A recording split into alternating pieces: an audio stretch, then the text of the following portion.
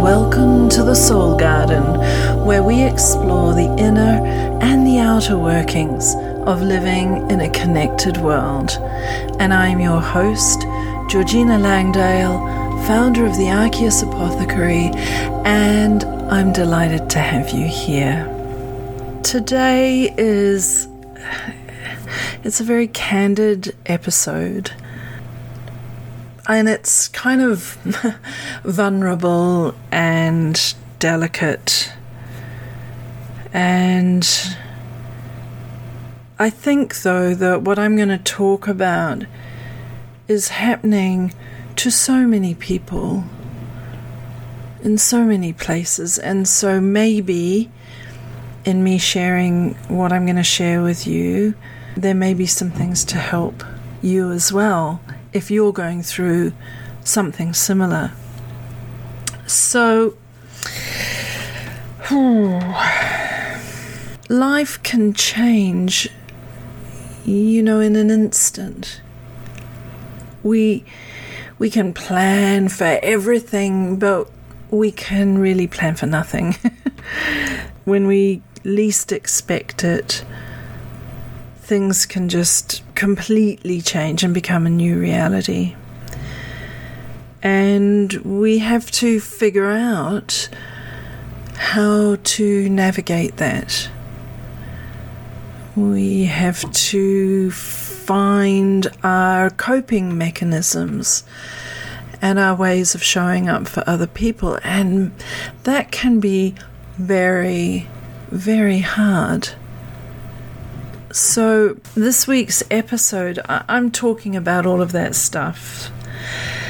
Anyway, so I'm married and my beautiful husband has adult children who all have beautiful children too. It's a gorgeous family. And I feel very lucky to be part of that family. I don't have any children and I don't have any family here in New Zealand since both my parents died over the past 9 years. So it's a real gift. I'm a woman in midlife, postmenopausal, and I love so much of that. I think it's a fantastic time of life. But to be given the gift of this wonderful family through meeting my husband and falling in love and getting married and all those sorts of things, it's been really delicious. And I love them all. Anyway, a few weeks before Christmas, his son was diagnosed with cancer. It's stage 4 and it's metastasized. And this is the news that no one ever wants to receive. No family ever wants that news to land in their midst, but here it was. And his son has a gorgeous young family of his own. So basically all our hearts broke that day. He gets this terrible news. We all get this terrible news. And man, did I learn a lot about seeing love in action. Everybody rushing to his side to help him in any way they can. It's kind of, wow, I'm not used to this. My family's 12,000 miles away. I'm an only child. When my parents were ill, it was just me and them. And so seeing this amazing care coming around, being wrapped around, is extraordinary. But also I could see everybody imploding. Fear, heartbreak, panic, all of these things, they're really hard to deal with, and they're very, very real emotions. When something devastating like this hits a family, it is very, very difficult Anyway, so I was seeing all of this going on around me, and I thought, there are so many things that I've been teaching people over the last few years in the work that I do in contemplative and nature-based care. But either I realized they were too hard to get at. A lot of the information was in a course I've been running called The Natural Carer, but I took a step back from it about 18 months ago because I was feeling pretty burnt out, to be honest. I'm in the process of refreshing all that content to have it available on demand online again soon, but soon isn't now. And I needed something for now. But the other thing that really hit home to me was, over the last few years, yes, end-of-life care has been my thing, but that language doesn't work for someone when they just get a diagnosis, or for their family and loved ones and their friends. No one wants to hear about end-of-life at the beginning of a diagnosis and treatment journey. When someone you love has just been given a diagnosis, when you've just been given a diagnosis, and you're focusing on how do I get through this, you don't want to read about endings. The curious thing in this for me as well is when I was teaching, I kept saying to my students, who are all amazing and inspiring, by the way, you know who you are, I kept saying, death has so much to teach us about life, and a lot of this stuff that I'm teaching to help us navigate end of life is helpful in life right now. Why don't we all do it earlier? Why don't we do these things? Why don't we have that insight and capacity for compassion and understanding and being in the moment and finding resilience and creating connection and all of these things? So it was quite a lesson. The other thing about this situation is when you have a parent of young children who is suddenly seriously ill, you're thinking about those young children who need a parent, who need their parents, who need their home life to be as stable as possible. So I realized that while I'd been telling my students, it would be really good to back the truck up and talk about what death shows us about life, I realized I needed to back the truck up even further back down the road. The first thing I thought was, I've got to do something, and I need to do something quick. I want to create a resource for my beautiful family that they can use that might help any one of them in the way that they manage themselves and navigate this new reality that we're in. So, as with any family, every single person in the family is an individual, and every individual is different. And so I realized that I had to, whatever I created for them, I had to meet them where they are. I'm quite prone to deep and soulful communication and, healthy dollops of esoteric knowledge, and I needed to tone all of that down. And I wrote down a list on a piece of paper of 50 different techniques I have used either by myself or with clients through all sorts of transitions, including death and dying, but not only death and dying. These are transitions like relationship changes, career changes, health changes, menopause transition, a whole bunch of stuff. And then I thought, right, I'm going to write really short, quick, easily digestible things that give people something to read and possibly use quickly. I didn't want to bog them down in a big, heavy tome of a book. I wanted to make it light and nimble.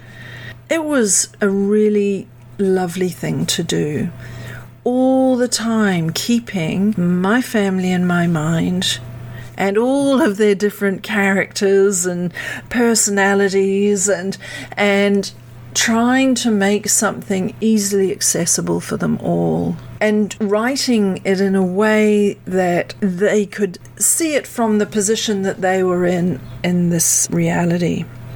And again, because time just felt so pressing and urgent, I wanted to get this information into their hands as quickly as possible. But I also started to see that if it was going to be good for them, it will be good for other people too. I have had it published as a book, and it's available on my website.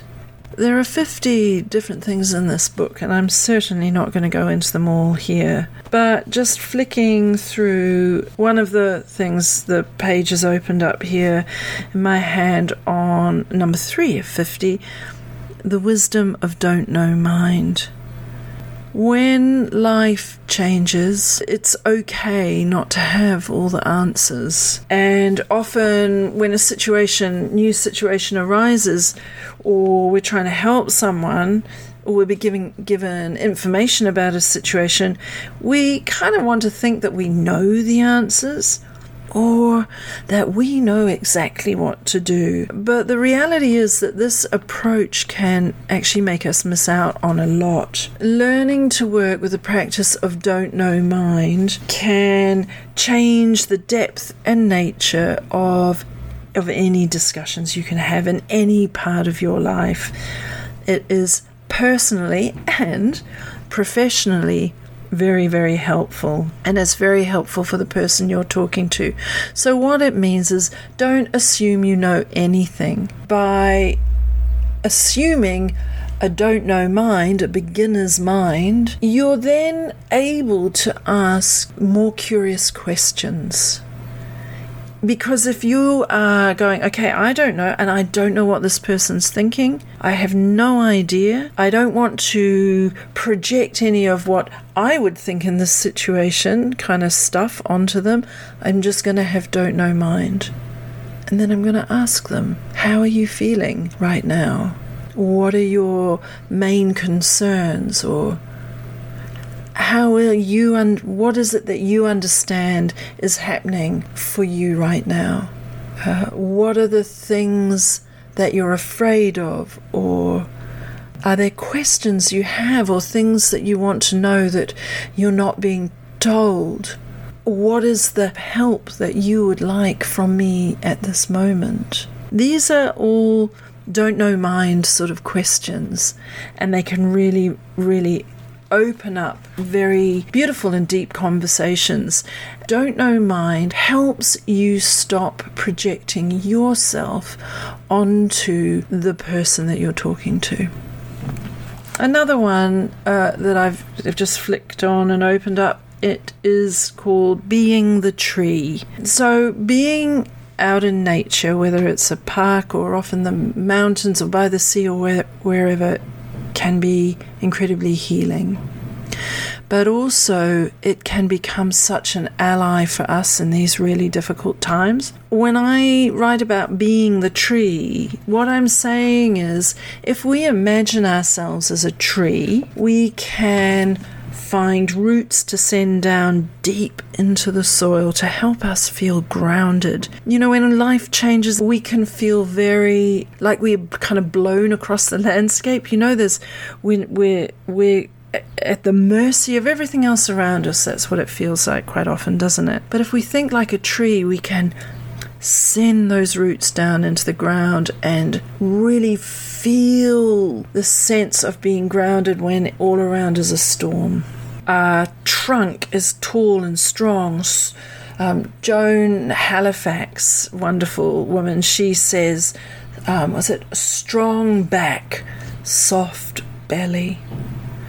Being the tree gives us that strong back so that we can soften our belly, soften and open to what is around us. The other thing I think about being a tree is when there's all this clamor around us and noise and people talking and you're kind of getting really overwhelmed, I feel like I picture myself as a tree. My feet are grounded. I've got roots into the earth. I've got this strong trunk, strong back, soft belly. And then I've got my branches going up into the air and all my leaves, and they're all going as all the wind of all this stuff is whirling around me. But the wind moves through those branches and through those leaves, and they move and bend with the wind. Nothing breaks, nothing jars, everything is fluid. So I find that really helpful when everything is just all getting too much. The noise can be going on around me, but I'm still okay. Or the emotions can be whirling around me, but I'm still okay. Another thing in this book is about that very Buddhist idea of being in this moment now. When something happens, when things change, we can immediately find ourselves pulling on the past and maybe wishing for it, and creating scenarios about the future, usually quite negative ones. And we can find ourselves kind of catastrophizing all the way around, really. But being in the moment just helps us just focus right here, right now. In this moment now, I have this information. We're not in the future yet. We're not in the past. We're just here. And it is this moment I am going to deal with. Being in this moment now unhooks us from the future, which is not real. In the Course of Miracles, one of the lessons in that says, "What is not real cannot hurt me. What is not real cannot hurt me." So in this moment now, future scenarios are not real, and because they're not real, they cannot hurt me. I talk about breath a lot.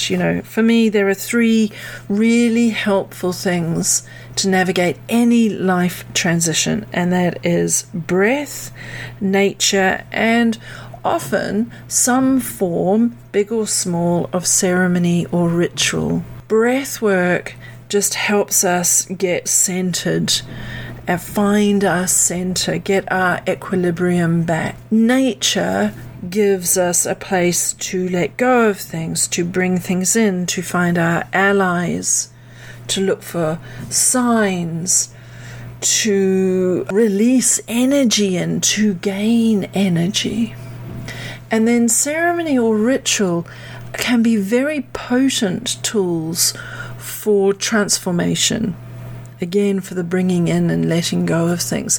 And the ritual might be as simple as the way that you make a cup of tea for someone. So in 50 Things to Help When Life Changes, I mention ceremony. I talk about plant essences, and I talk about the gift of open questions and how one might work with the flow of the stream of water to help manage things. I talk about finding a safe place to land in the middle of things, the transformational power of an altar, the power of thought, meeting people where they are, handing back the wounds that are not yours to carry, blessings for your body, holding healing space, talking to children, bringing nature into the room, a whole host of ideas. Now, I know that not every one of these ideas are going to resonate for every single person, but there's something in there that might. None of us ever want to receive bad news, and in that future scenario building, we have this picture in our head of how life unfolds from here, and usually it never does unfold in the way that you've got in your mind. if we have techniques that we can learn and start using them, they are going to walk with us through anything that gets put in our path. I found writing this book, and it's a small book, incredibly liberating. Not least because one of the things I'd put in my path was a kind of writer's block. I've been offered some wonderful opportunities and to write, and I love writing, but I kept thinking I had to do this big, weighty tome that really showed the range and depth of what I wanted to talk about. And yes, there is room for a book like that. But 50 Things to Help When Life Changes is small and nimble. Don't wait to start to live life fully, compassionately, and connectedly. Do it now. Don't wait to really look deep into yourself and think about the things that make your soul sing. Do it now. And if you want to tell someone you love that you love them, don't wait. Do it now. Celebrate life, celebrate love, celebrate connection. And if you even think, well, I don't have any connections with anyone, fall in love with yourself. Be kind to yourself. Nourish and nurture yourself. Give your soul the food and nurture and care it needs.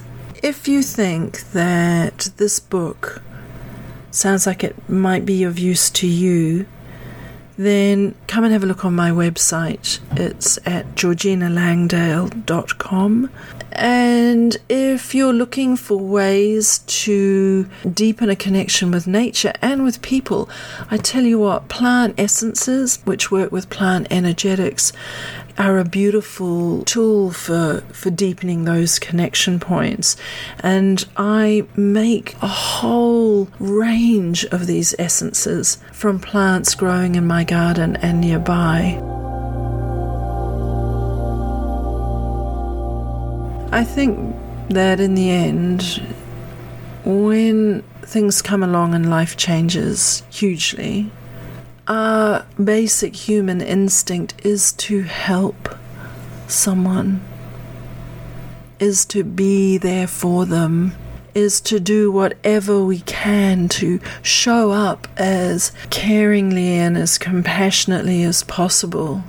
My hope is that this book I've written will help my family, but I hope that it may help you too.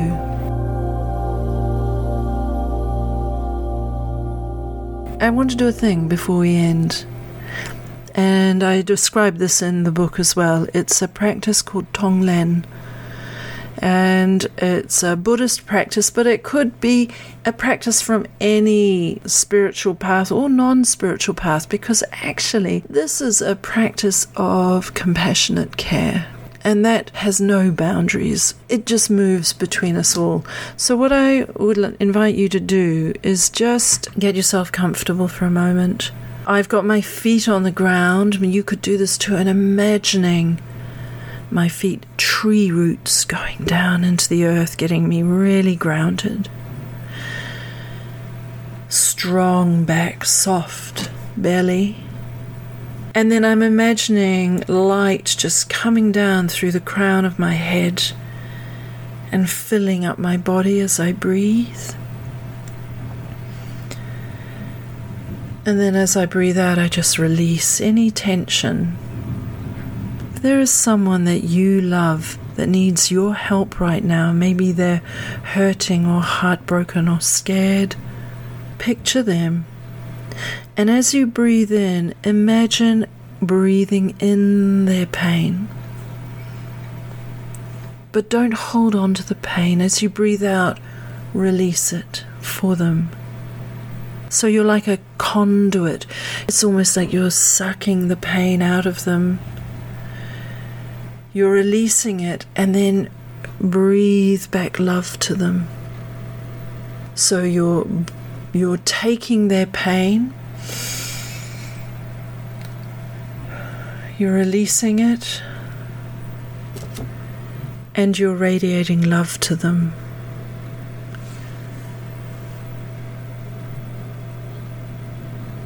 Breathing in, releasing, radiating. And then now take a couple of more breaths and come back into your body and back into the room. This is just one simple thing that you can do wherever you are to help someone else, someone you know, someone you don't know.